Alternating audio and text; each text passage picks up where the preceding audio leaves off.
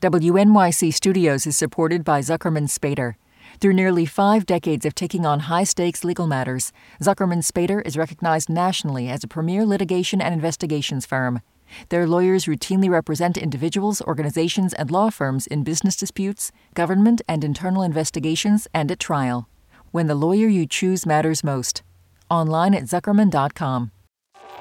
Radiolab is supported by the John Templeton Foundation, funding research and catalyzing conversations that inspire people with awe and wonder. Learn about the researchers making the latest discoveries in the science of well-being, complexity, forgiveness, and free will at templeton.org/podcast. Listener supported. WNYC Studios.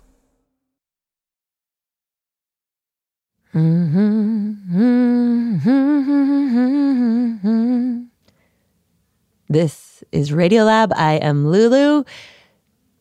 And today we have a tale about some tail. We got a backstory to the back story.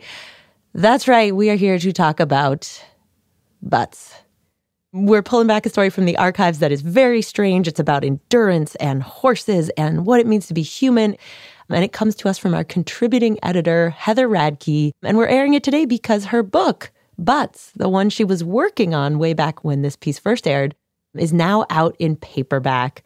It's so much fun. It's kind of a Trojan horse. Seems all silly on the front, and then you open it. It's deep. It's funny. The Buns of Steel guy is in there. It's just been picked as like a best summer read. It's great. Anyway, it's out. Butts, a backstory by Heather Radke. Go check it out. And to just give you kind of a sense of the kind of reporting Heather does around this, we're going to air this piece called Man versus Horse. Heather in conversation with our producer, Matt Kilty. Here we go. Enjoy. Wait, you're listening? All right. Okay. All right. You're Listening to Radiolab. Radio From WNYC. See? Rewind. Hey, I'm Jad Abumrad. This is Radiolab, and today we've got a story from our producer Matt Kilty. Okay. And reporter Heather Radke. All right. I have no idea where we should start. I was wondering, like, it's like with the dawn of human civilization. Maybe. Okay, so the story comes to us from Heather, who is a fantastic writer, who brought us a story that, if I were to boil it down, is about a horse, a lone man running through the desert, and what it fundamentally means to be a human being. And weirdly, butts. I didn't see this coming, but it's about butts. Just butts. Your butt. It's about your butt. You got to say it a few times. Butts. Okay, so let's back up. Mm-hmm. I am writing a book about the cultural history of the female butt. Oh, interesting. I know. I thought I'd save that one for on tape. It started as an essay that I was just working on because I have a big butt, and I grew up in, the suburbs of mid-Michigan. It was pretty white. And in high school in the 90s, it was very much like not good to have a big butt. Like, I got made fun of, et cetera, et cetera. But then sometime in the mid-aughts, all of a sudden this body that had sort of been bringing me all the shame became attractive in sort of a mainstream way. And as Heather started picking that apart and looking in these things about race, appropriation, beauty, this essay about the butt ended up becoming a book about the butt. About, what does the butt mean? Like what does it symbolize, and why does it symbolize that? But before she could really dive into all those things, she realized she had just a more fundamental question. Why do we even have a butt at all? Okay. So I started to research, just search around for people who have tried to answer it before. But because of what a butt is, just even anatomically, it's not a simple question. Because as Heather points out, you have the butt. The aesthetic object. The whole entire butt. And there's two parts to the butt. There's the butt that's the muscle, And then there's the butt that's the fat. Mm-hmm. So I talked to the fat butt people, and there's a lot of them. And although there's a lot of different theories about why we have fat butts, there's no real consensus. No one knows why we have the fat. Mm-hmm. Well, do we have the fat because we sit a lot? But then why do men have so much less than women is kind of the question. So then Heather started looking at the butt muscle. Butt muscle, yeah. Which led her to this guy. Sorry, I just missed you for a second. Say that again. Daniel Lieberman. This evolutionary biologist at Harvard. You want to talk about the gluteus maximus, if I recall. I do. So you called him up. You're sort of the preeminent a while back for your book. Butt muscle scientist, as far as I can tell. That's an interesting distinction, but it's possibly true. Then we called him up not too long ago. Hello, everybody. Yeah, because what was the thing you'd learned from him? The butt maybe made us human. Well, gosh.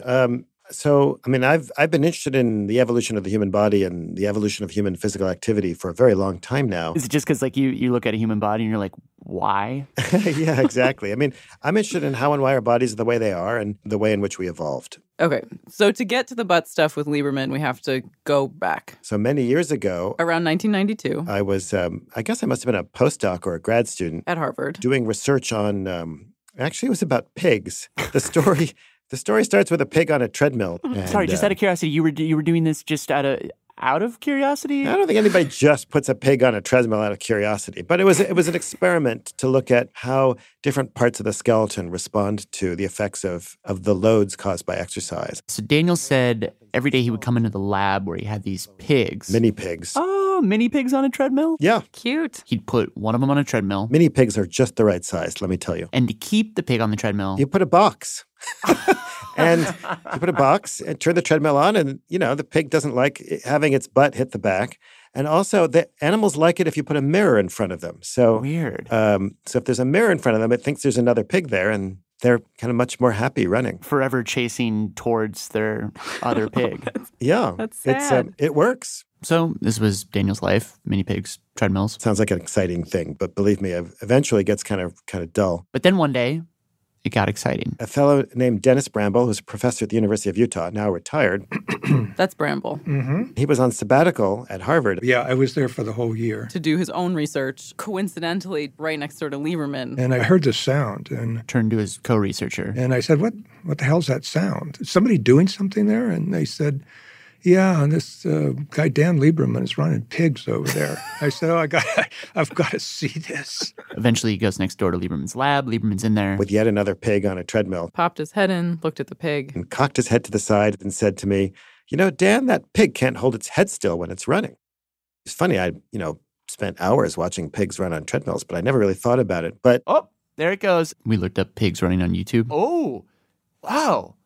Oh, so is his head still or not? Their heads do kind of flop. So it's a floppy head. Right. Pigs on treadmills, their heads flop in this kind of ungainly manner and like every which way. So anyways, the two of them are staring at this mini pig on a treadmill. Its head bobbing up and down. And Bramble said, Dan, I bet that pig's head is flopping all around because it doesn't have this thing called the nuchal ligament. Nuchal ligament? Yeah, the nuchal ligament, Nuchal. And I explained to him that, it provides support for the head and neck. Okay, so the nuchal ligament, it's like a rubber band that attaches to the back of the animal's skull and then runs down its spine and keeps the head straight as it runs. Right. And then I went on to point out that all mammals that are specialized and have evolved as runners, everything from cheetahs to leopards to antelopes, big grazing animals like horses, down to the teeniest, tiniest runners, jackrabbits, among other things, dogs too. They've all got a nuchal ligament. All these animals that evolved to run got this ligament to keep their head from flopping around. And the animals that suck at running, they don't have one. Right. Pigs don't. Apes don't. Chimps. Gorillas. They have no nuchal ligament. Nothing. They don't really need one because running's not a big part of who they are. But then the weird thing is that humans have one. Humans have one of these too. We have this ligament. So then I explained to him just very briefly that... At this point, Dennis said to Dan, a while back, I had this grad student. Yeah, so who wrote this paper about humans and running. Trying to figure out how breathing fits into locomotion, running and breathing. The paper basically argued that because of how we breathe and a bunch of other things, that running was actually a key part of human evolution. That it was like a really essential part to us becoming human. Yes. And that was exciting. Because it turns out Dan had read that paper, thought it was really interesting. But I remember having a discussion about it with a professor of mine who basically told me to ignore the paper. It was, silly idea that humans were really suck at running, that we're terrible, right? We're slow, we're inefficient, we're awkward. And the things that really made us It was all about walking and tools and brains. Not running. There's no real evidence for it.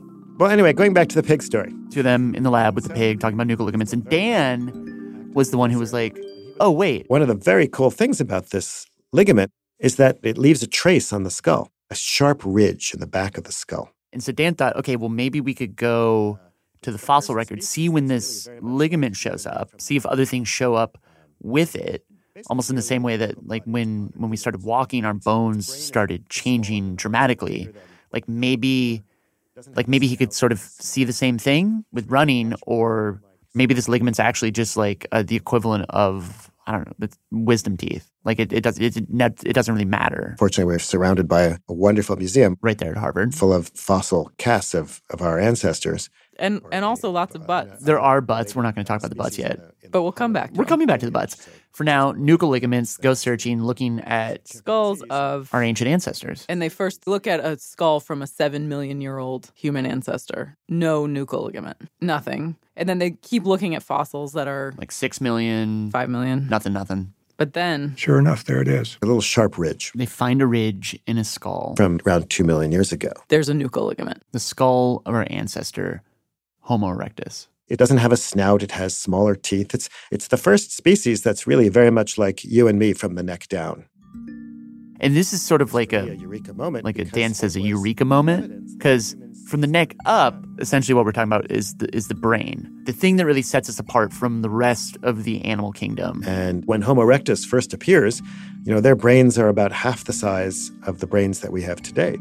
What Dan and Dennis would realize, like looking through the fossil record, doing all sorts of laboratory research, is that from the neck down, 2 million years ago, we got all these adaptations that we still have, adaptations that seem to be explicitly designed for running. So, for example, take the foot. Almost all animals that run have short toes. If you have long toes and you're running, your toes break. And sometime around 2 million years ago, our toes got shorter. Or also, like 4 million years ago, our feet were flat. You can have a flat foot and walk very well. But once you have a flat foot, it's very hard to run. 2 million years ago, our feet start to arch. That arch is a spring. And in fact, there are plenty of other springs. Like the Achilles tendon. Which is like a centimeter long in a chimpanzee or a gorilla. With Homo erectus, it becomes really long. A huge spring in your leg. Also, our hips become twisty, tall, narrow, that help us stay stable. Arms that are really useful for climbing. Shorter. Legs longer. The inner ear. The semicircular canals larger. More sensitive to pitching forces. So you can balance better. Our joints in our knees and our hips get bigger, which are supposed to be able to bear the load of running. And maybe the most important adaptation, the butt. Butts. So butts are not only beautiful, and they're helping me sit on this chair right now. But the butt is, of course, the largest. The gluteus maximus, its technical term, is the largest muscle in the human body. And when we've done electromyographic studies, so yes, I have been paid to put EMGs on the rear ends of people, and we do it very discreetly and very carefully and modestly. But nonetheless, when we do that, what we find is that the gluteus maximus fires twice in every stride. Once, and most importantly, to prevent the trunk from pitching forward. So every time you hit the ground when you're running, your upper body wants to fall forward. When I'm running, I'm in a perpetual state of near falling. That's correct. Running is a controlled fall. Very different from walking. And so your gluteus maximus fires just before your trunk is about to pitch forward and make you hit your nose on the ground. And it helps pull your trunk backward. And the other time the gluteus maximus fires is when your leg is swinging forward, when you're in the air, and it helps decelerate the leg so that you bring your leg down onto the ground. So the gluteus maximus plays a very important role when you're running, and turns out to barely be active when you're walking. And you don't need the fancy equipment in my lab to figure this out. You can just do this yourself at home. Just walk around the room and hold your butt, and clench your kind of butt. And when you're walking, your butt will just stay kind of normal, right? It'll stay kind of saggy. Won't really clench up very much. But when you run, you'll feel it clench up with every step. And it turns out that very nicely we can see when the gluteus maximus got big in human evolution because its upper portion, the portion that's really important for this function, leaves a trace on the pelvis, on the bone. And we can see that, chimpanzees and early hominins had a small chimp-like gluteus maximus. Tiny buns. Teeny buns. Yeah, wimpy buns. Took them out of the oven too soon, keep them in the oven. There you go. But as soon as Homo erectus comes along, you can see that it really got big. So they must have had big butts like us. Yeah, big buns. But then well, why? Why did this happen? Yeah, of now butts, nuchal ligament, everything. Inner ear, yeah, Achilles all the tendon. stuff. It's just like the whole human body changes all of a sudden. Why? Like, why did we start running? Well, there was climate change. So the Ice Age began starting around 2.8 million years ago. The Earth's climate started changing substantially, and Africa started to dry out. And Dan says what happened is forests and jungles turned into grassland habitats and more open habitats. Which quickly filled up with large grass-eating mammals. Herbivores. Like kudu and antelope. And other large mammals. Saber-toothed tiger or something like that. That ate those mammals. But unlike other carnivores, your lions, tigers, cheetahs, we don't have any natural weapons. We don't have claws and fangs. And the kinds of technologies that we think about for hunting were not invented until very recently. So the bow and arrow was actually invented less than 100,000 years ago. And in fact, just putting a sharpened stone point on a stick, right? So a spearhead. Yeah. That was actually invented less than 500,000 years ago. Really? We had nothing? We had pointed wooden sticks, which probably weren't that sharp. We had maybe clubs, we could throw rocks. Great. And we don't have lots of fur to protect ourselves. Yeah, we sound like the worst equipped animal to deal with this climate change. Right. But natural selection often comes up with really interesting solutions. Dan says, imagine you're back 2 million years ago. Where are we? Well, we might be in a woodland or we might be a savanna. There's a variety of habitats. We'll stick with the savanna. You're out there with your family, friends, clan. We don't really know the group sizes, but probably, 15 to 20 maybe is not an unreasonable guess. But who knows? You and your group are walking through the tall grasses of the savanna. You're hungry. And off in the distance, you see some wildebeest and you run after them. But the wildebeest run away faster than you can possibly run. And the wildebeest will run far away, right, and go hide. But that's okay. You're just going to keep chasing them. Tracking. Looking for any signs of their trail. And you're not chasing them at a sprint. You're kind of running along at a nice, relaxed endurance pace, like 10-minute miles. And you do this for mile after mile after mile. But the trick is you find that animal before it's cooled down. Because, of course, the animal would have run away. And when it runs away, it gets hot. Like when you running generates a lot of heat. And these animals aren't very good at dumping heat. And why can't it dump heat? Because they can't sweat. Unlike us. Most animals are unable to sweat. So the way they lose heat is by panting. The thing about four-legged animals, though, is every stride they take when they're running, the guts slam into the diaphragm like a piston. And so when an animal starts galloping, it has to train each breath with each stride. And that prevents it from doing the short little shallow breaths, that animals do when they pant. And so Dan says what you do is you try to keep this wildebeest sprinting. So you stay slow and steady, keep moving, just slowly chasing this thing.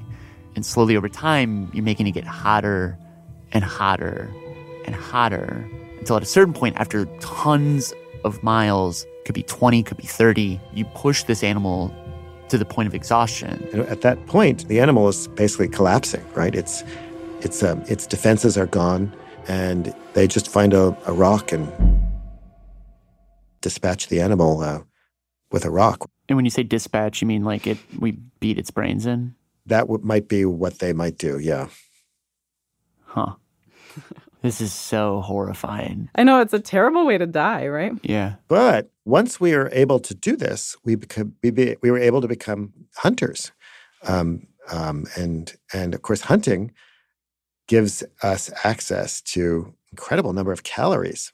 And energy is, life is all about energy. Basically, the equation of life is, energy's in and baby's out, right? So more a kudu, yeah, that's basically life, right? Yeah. A kudu is a lot of calories, which is a lot of babies. So if you can run down an animal like a kudu, you have access to an astonishing energy supply, you also have access to important nutrients. It's not just meat, it's also liver and brain and marrow. These are very rich, important, and rare resources that enabled our ancestors to overcome the constraints of that so many animals face. And I think it's one of the reasons that it's after the evolution of hunting begins that we really see big increases in brain size in human evolution. So brains basically doubled after we started hunting. And of course, to hunt, you can't really hunt without running. And so running helped us become hunters, and hunting and gathering helped us become the smart, intelligent, cooperative creatures that we are today.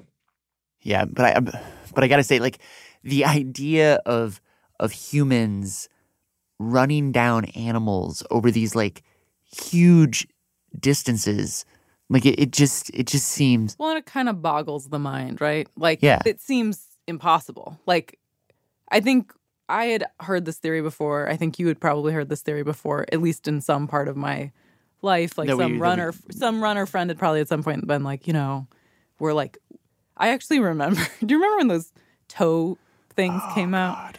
And I remember there was this time when people would always be talking about how we were made to run and we were evolved to run, and there are groups of people who have historically hunted this way.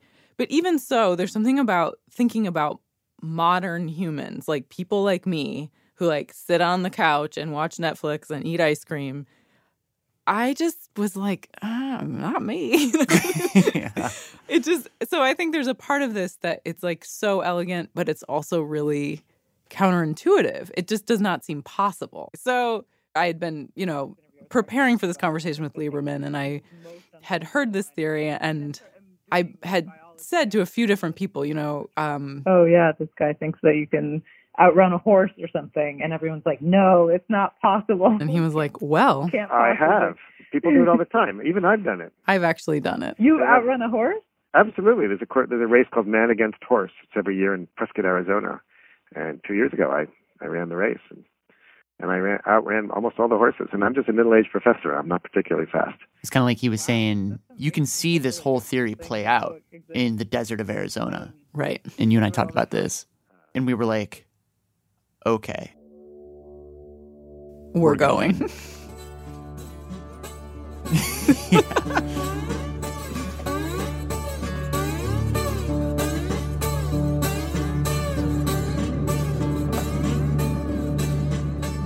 When we come back, it is off to the races. Radiolab will continue in a moment.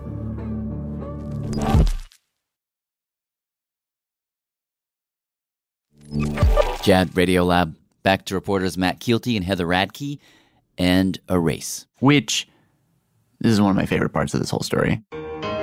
So in 1983, a city councilman in Prescott comes into this bar in Whiskey Row, like super old West America. And he gets there, he sits down, and he has a beer. And down at the end of the bar, there's a couple of cowboys.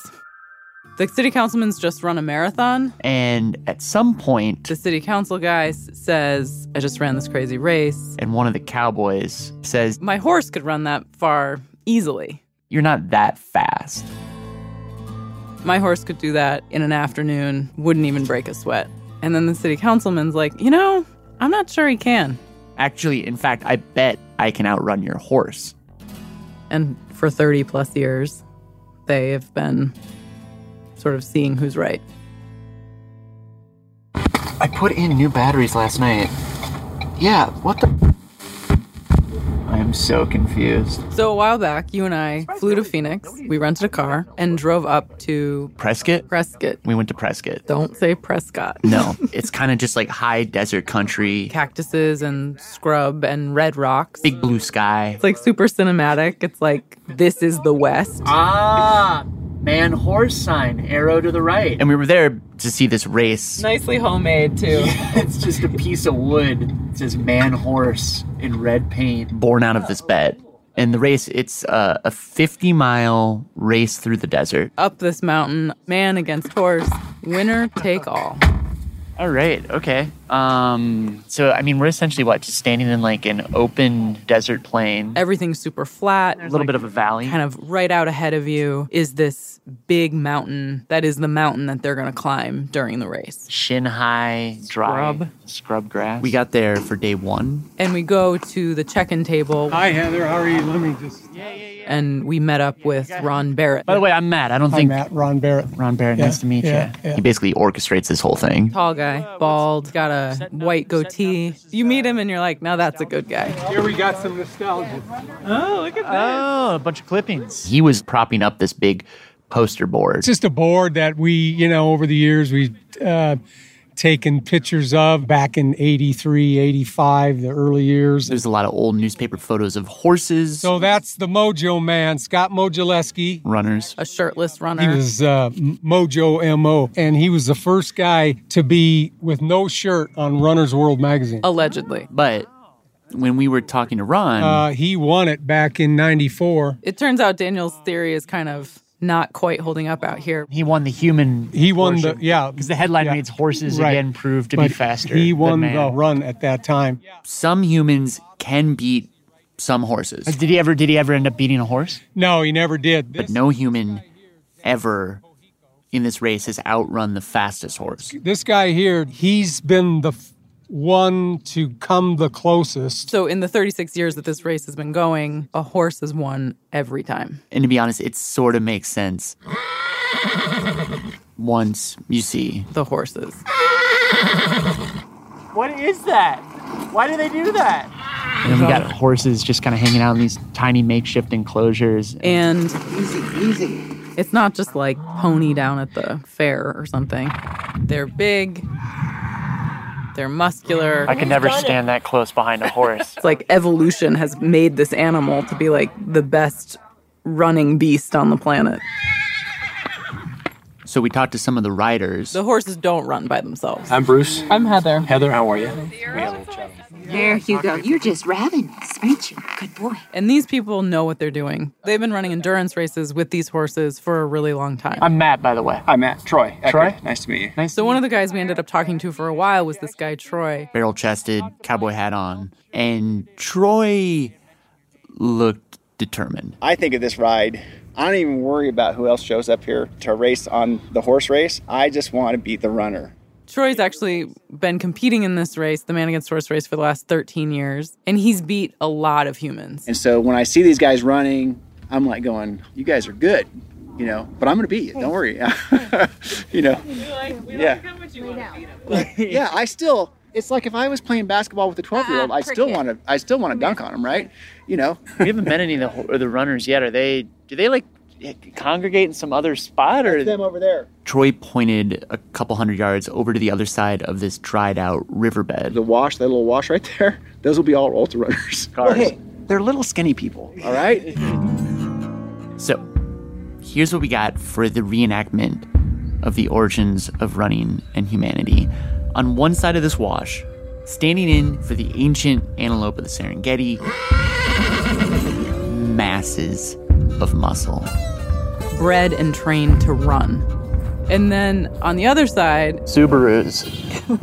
A small group of maybe 8 people wearing microfiber, whatever. They just have these high-tech clothes on, and they're nibbling on little vegan treats. Quietly reading books. Are you guys the runners? Yeah. We're with the public radio station, WNYC. We do not like public radio. No. Yeah, I know. All these Subarus out here, I figured a bunch of public radio haters. I was a little scared coming over. So for some of them, this is their first time racing a horse. How are you feeling about that? Excited. For a couple of others, they've actually tried before. Of course, I think I'm about 10 years older, so it'll probably take a lot longer usually. But when we asked them, why are you doing that? Why would you run 50 miles through the desert competing against a horse? Their answers, I feel like we're kind of comrades out there, just us against the course. We're not exactly encouraging for the human side. All you're worried about is doing it, and then it's time to find another race. It's us against the course. It's us against ourselves. We're all friends here. I mean, at this point, it's pretty much seems like the horses have got it. Yeah, like a blowout. Yeah, they don't have a shot. But then we heard about this one guy. Nick. Now, this kid says he's coming, Nick Corey. We'd actually also heard about him from Ron. He says he wants to come tomorrow and beat the course record. I got to, so that's why I'm kind of interested to know how fast this runner thinks he's going to run, right? Turns out Troy had got wind of him. But I don't really know. Maybe even sounded a little nervous. But there was no sign of him yet. At this point, it's like sunset. We need to eat lasagna. It's getting cold. And so we head out to our hotel. Yeah, let's see you bright and early. Thinking, like, we're doomed. It just doesn't seem like there's any chance. Only other than maybe this guy, Nick. Day 2. Wake up super early. Oh, the sun's coming up. Oops, sorry. The race starts at 6:30 in the morning. Just after 6, race day. The horse people are all getting their horses ready. They're saddling up their horses, putting on these fancy horseshoes. They're feeding the horses. And back across the divide, the runners Sun's finally up. Are sort of like you're ready to go. So anxiously moving about, stretching. But we are immediately looking for Nick. Like, where is he? One of the runners was like, right there, that car. In that red? Nick's over there. Yeah, he's the one to talk to. And pointed at this little hatchback. And so I went over there with my microphone and my little headphones, and he sort of like popped open the hatchback. Hi. Good morning. What's your name? Nick Curry. Nick. We've been hearing about you. So I hear. Easy young guy, early 30s. A little bit bleary-eyed. Did you just get up? Kind of. I slept out here last night, so this is my place to get ready. He slept in the back of his Honda Fit in a sleeping bag. It's easy to just wake up and be here and not have to worry about driving. And right away we were like, so are you going for a course record? I'd say it's a possibility. Like, I don't like to get ahead of myself. I know what... So he sort of hedged a little bit, but we didn't actually have that much time to talk to him because the race was about to start. We gotta let you go, but yeah. Thanks for talking to us. Yeah, thanks, Nick. And so about 10 minutes later... 50-milers, runners, check in over here. Ron starts calling people together. 50-mile horses. Horses start arriving. Hey, everybody respect everybody. Everybody take their time going through this wash. I don't want no accidents on the other side of that hill. I had asked Ron if I could run with everybody at the beginning, and he was like, sure. You guys all have a good day, huh? It's probably about 20 runners standing there, about a dozen horses behind us. And then, right about 6:30, Ron shouts, all right, man against horse race. Start right now. Here we go. Go. Yeah.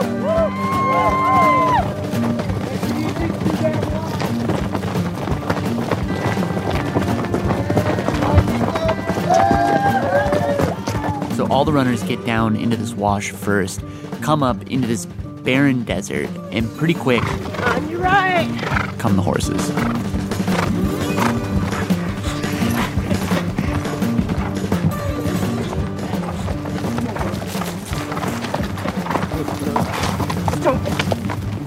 Yeah, it's kind of crazy. Nick was up ahead of me.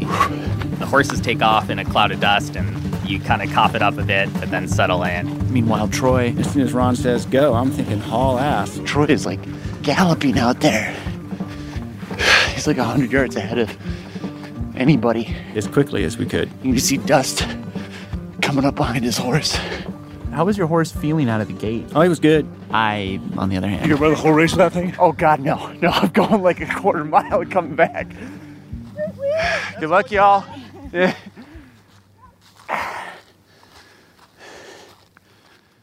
It was kind of crazy running out there with them and how, like, everything was going exactly like Dan's scenario on the Serengeti with the antelope. Or in this case, the horse, like, taking off, the human eating dust for the moment.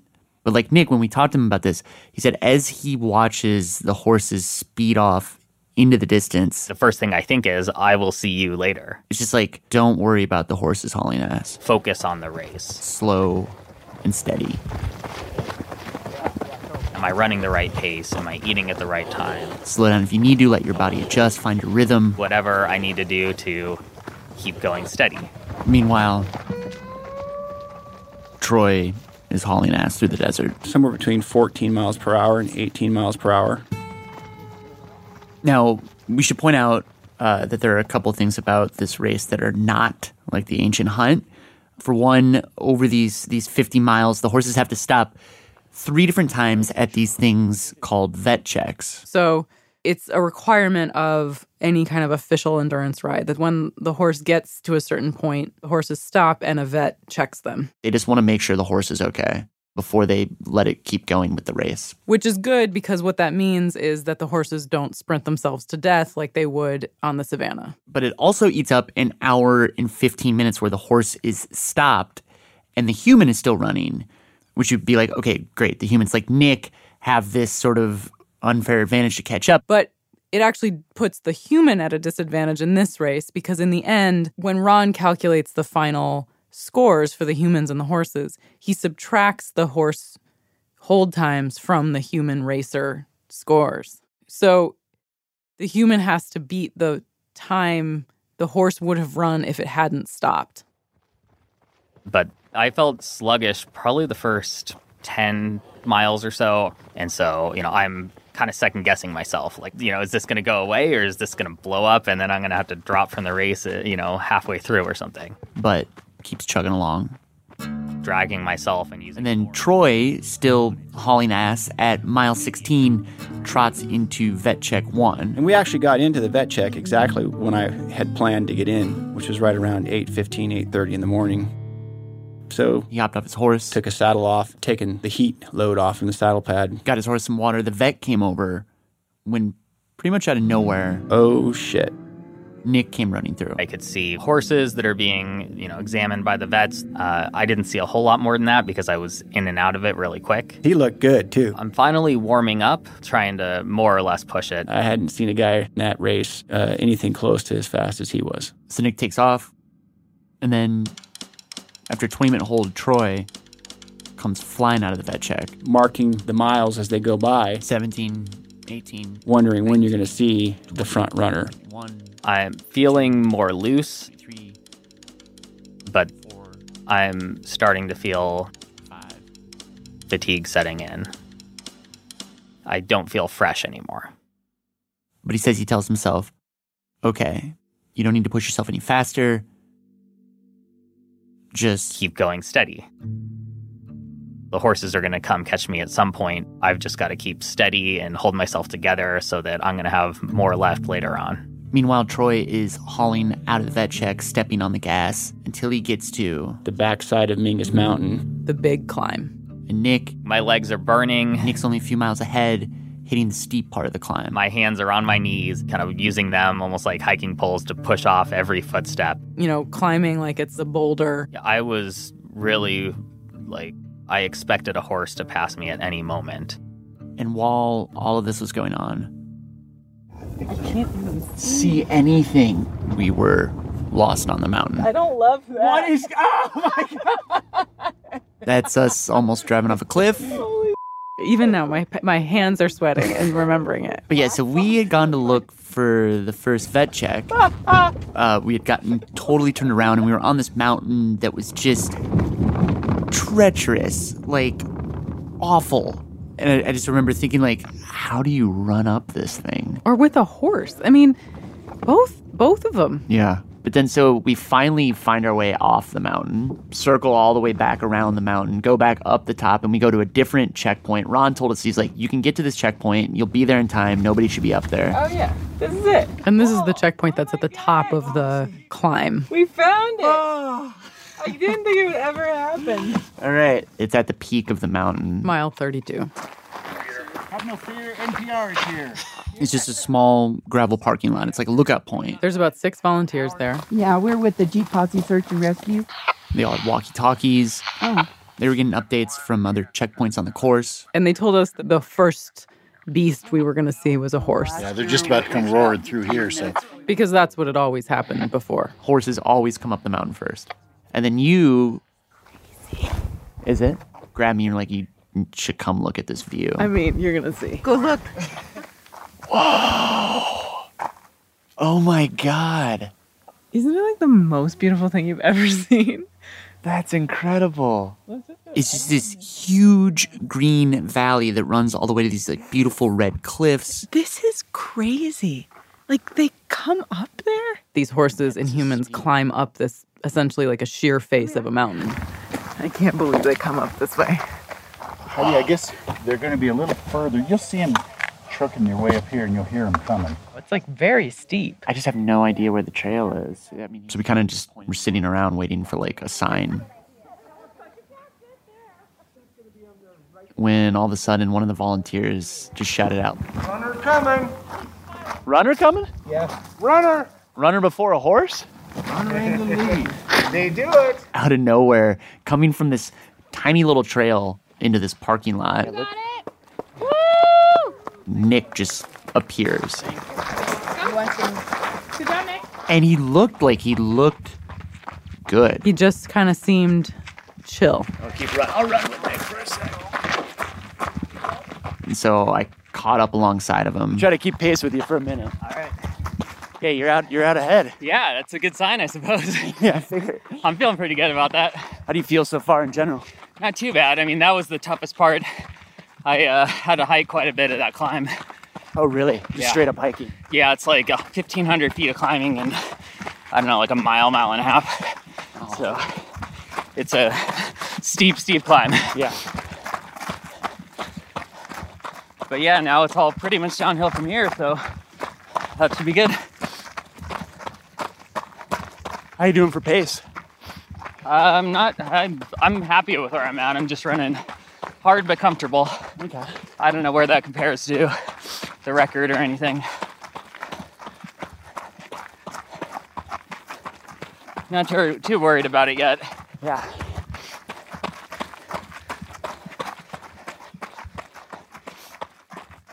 We ran together for 4 minutes. I'll leave you to it. Awesome. Good luck. Later, thanks. Oh my God. He's been doing that for 32 miles. That's insane. What happened? Yeah, I ran with him for a little bit. I'm so dead. Not a horse? No horse yet. Huh. There still wasn't a horse. 20 minutes go by, and then all of a sudden we hear another runner coming. Another runner coming. Then a third runner. Hey, what's going on, man? Hey, nice to see you. Not a single horse still. They're coming. Coming up, the horses. Stay tuned.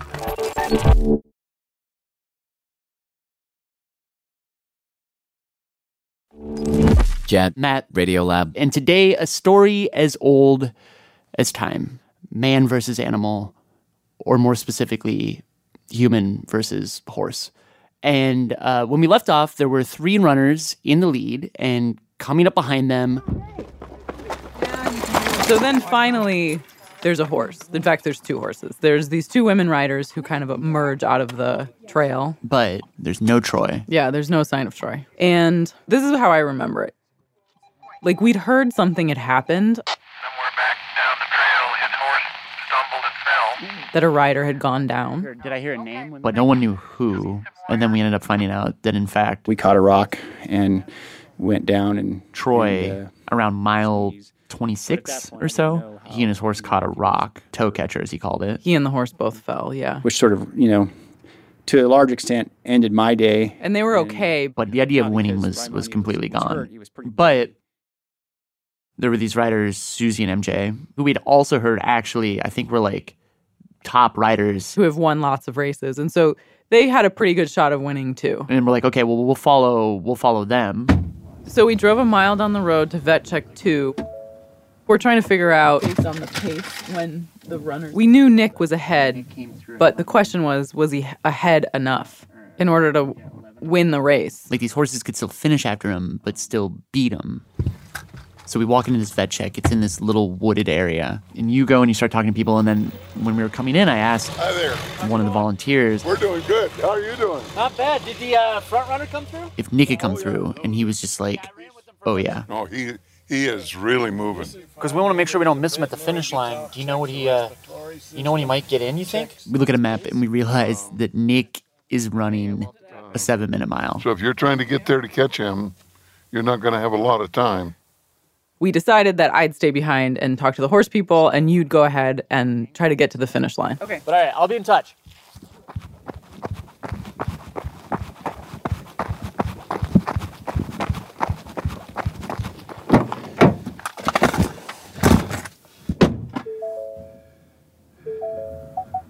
So I drove very fast down the mountain trying to catch Nick. Who was just getting to the bottom of the mountain. I'm winding down the trail. It's steep, it's rocky. Making sure I'm picking up my feet, not going to catch a toe on a rock or anything like that. Do whatever it takes to keep my body upright. For the whole first part of this race, Nick's mindset is like, only live in this moment. Don't let yourself think about the end. Don't let yourself have a lot of feeling or emotion. But then here at the end, after 40 miles... I almost start to let a panic take over me. For the first time in the whole race, all the emotions that he's been repressing and pushing down... I let it all come in on me. You let that hit you, and you let that excitement hit you, and you let that adrenaline and, fear and, everything else, kind of a huge mix of emotions, all rush in. And you let yourself experience like the fullness of every single emotion all at once, and you hit that height. I just started running basically as hard as I could, faster and faster, and I almost built this momentum of nothing can stop me from getting to that finish line. I hit that last half mile where I can see the finish banner, I can see the finish line. Tears started welling up as I'm running in, and the emotions just completely overcome me as I cross the finish line. So I got back down to the base camp, got out of the car and started making my way over to the finish line, and then I just saw him You already beat me here. standing there. How'd it go? Good. He was surrounded by a bunch of people. Did you do it? Yeah. 6:14. 6:14. Hey. 6:14. I go, he's not in yet. I don't have to go up there. Yeah, there you go. 6:14. Shit. Way to go, man. Yeah. Oh, I just can't believe. You're my favorite runner. I ever tell you that? So that's awesome. But really, what everybody wanted to know God, so did Nick beat the horse? was, did Nick win? For the first time in the history of this race, did a human beat the horse?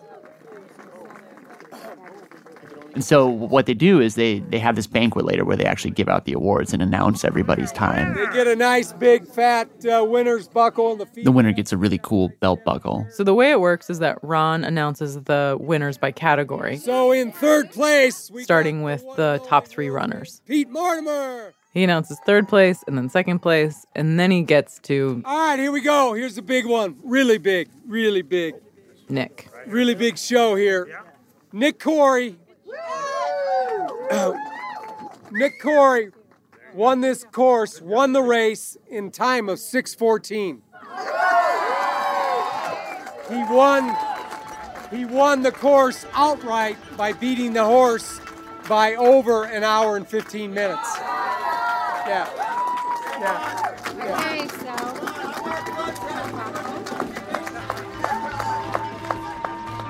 Nick walks up, Ron hands him this sterling silver belt buckle 6:14. with the Man Against Horse logo on it. Unbelievable.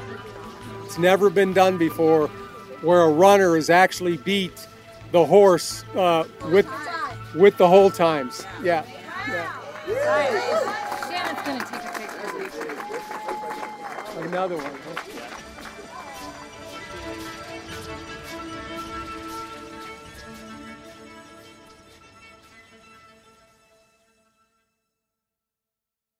In the story of Ancient Man, this would be the moment where you get to eat your bone marrow. You catch up to the gazelle and you bash it over the head and break open its brains bones. in while it's just slowly breathing on the ground in front of you. He's like, that's not my bag. That's your guys' thing. Yeah, I guess it's maybe the old adage comes to mind. It's not about the destination. It's about the journey. I want it to be something like that. I guess I always found it fascinating how it seems so obvious that a race is about the end. Right.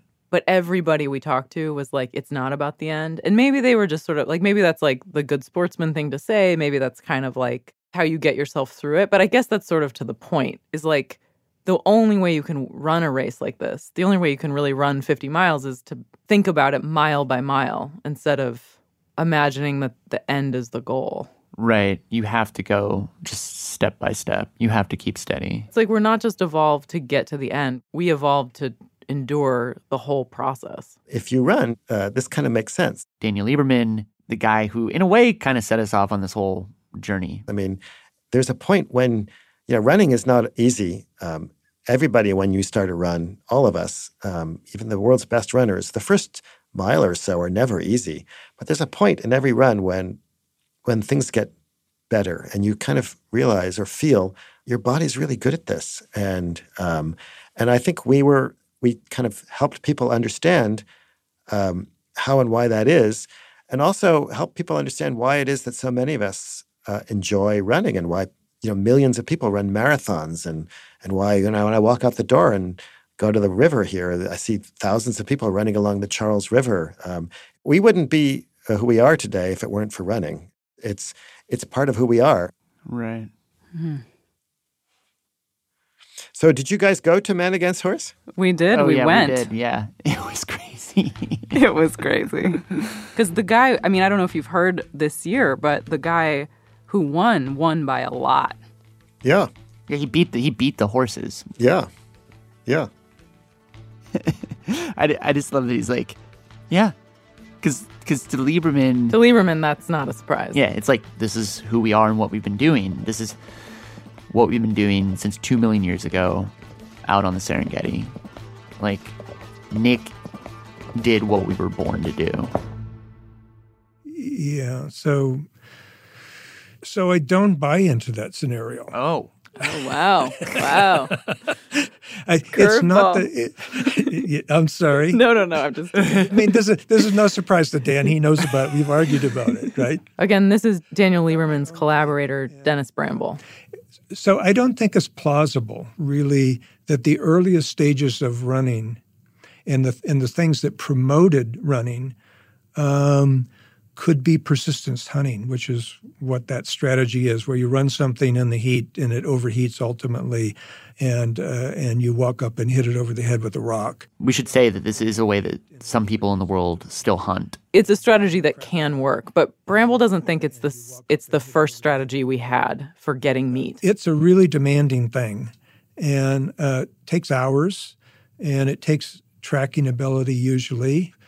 I think that's something that came later, after running was pretty well established. To me, it makes a lot more sense that it began in something which has been called aggressive scavenging, taking advantage of real predators and trying to rip off the meat before other things started moving in and haul it off. Bramble's like, you get there and there's a chance to eat some of it. And the thing is, you're competing against all sorts of different like scavengers. You're competing against the vultures, hyenas, leopards, even like the animal that killed the animal. Yeah. So in Bramble's theory, you need to run to be able to get there before basically all the other animals in the savannah pick it clean. Right. They have to get there fast, because the faster you get there, the more of the carcass is left. I see. Yeah. I will say that your theory is far less noble and exciting. Oh yeah. No. Dan's theory of chasing down. Perseverance, strength, commitment. Yours is like, hey, we figured out vultures are over there. Let's just go see what we can pick off this dead animal that something else like spent all the time killing. And we will be as badass as we can be when we get over there to scare off those other guys. No, it's a totally non-glorious. It makes us into vultures. It makes our entire species into vultures. It makes us into opportunists. Yeah. I feel like maybe I buy into your... I know, it is pretty compelling, I have to say. Well, that makes sense. It's not sexy. Yeah. So then it's like, it's not sexy. Right, like it's like the question is, are we lions? or are we vultures? That's essentially what it is. Are we lions or are we vultures?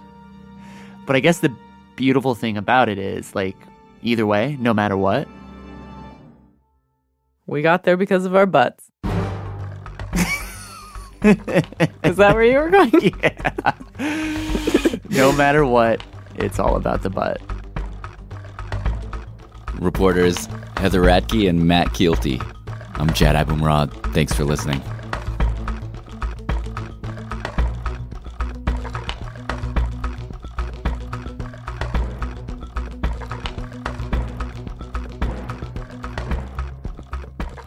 Hey, this is producer Matt Kielty, running near my mom's house in Arizona. And just very quickly, this episode was produced by me with Rachel Cusick and Simon Adler. We had original awesome music, sound design and mixing from Jeremy Bloom. This episode was fact-checked by Dory Shevlin. Special thanks to Tammy Gagnon, Abby Swift, and everybody at Man Against Horse. And also, really quickly wanted to say, both Dennis and Daniel made a point of the fact that a lot of their early theories about humans and endurance running were informed by one of Dennis's students, the guy who wrote that paper. His name is Dave Carrier. And coincidentally, Dave's brother is a man named Scott Carrier, who, if you listen to public radio, you might recognize the name, and has had great work on This American Life. Also, a wonderful podcast called Home of the Brave.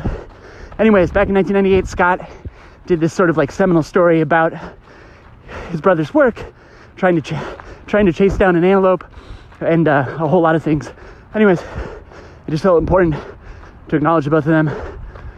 And yeah, that's about it. This is terrible.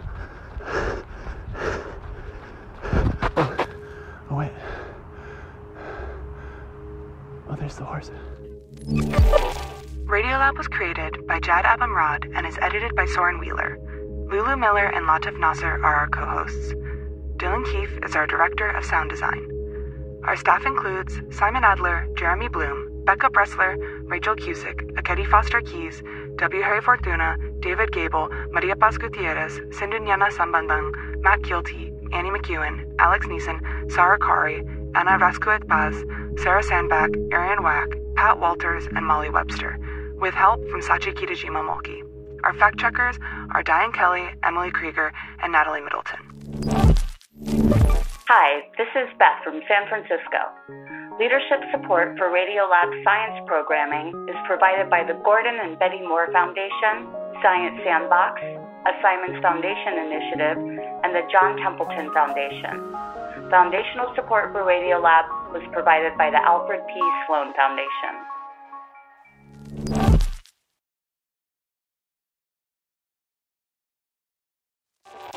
Radiolab is supported by the John Templeton Foundation, funding research and catalyzing conversations that inspire people with awe and wonder. Learn about the researchers making the latest discoveries in the science of well-being, complexity, forgiveness, and free will at templeton.org/podcast. Pulling up to Mickey D's just for drinks? Oh yeah, that's me. Nothing extra, just perfection and a straw. Coming in hot for the coldest cups on the block.